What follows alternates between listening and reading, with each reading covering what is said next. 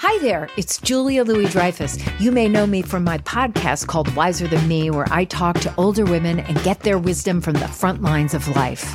I was amazed by how many people told me our show made them look forward to getting older, which is why I'm here to talk about Season 2 of the show. Sally Field, Billie Jean King, Beverly Johnson, Ina Garten, Bonnie Raitt, just to name a few.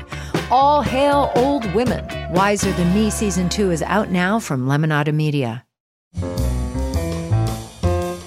This is Merriam-Webster's Word of the Day podcast for Saturday, June 9th.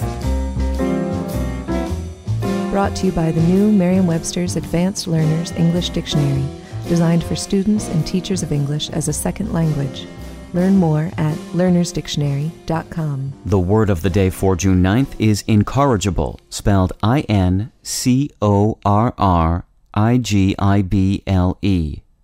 Incorrigible is an adjective that means incapable of being corrected, amended, or reformed. It can also mean not manageable, unruly, or unalterable and inveterate. Here's the word used in a sentence. Neil was such an incorrigible slob that his parents eventually gave up nagging him about cleaning his room and simply told him to keep its door closed. The word incorrigible has been part of English since the 14th century. Back then it was used to describe people who are morally depraved, but now it is most often applied to people who merely have bad habits. Is corrigible a word?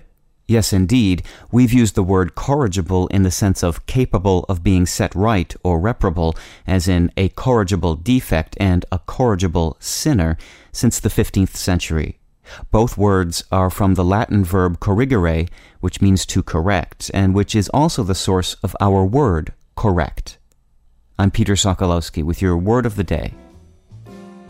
Visit the all-new learnersdictionary.com, the ultimate online home for teachers and learners of English.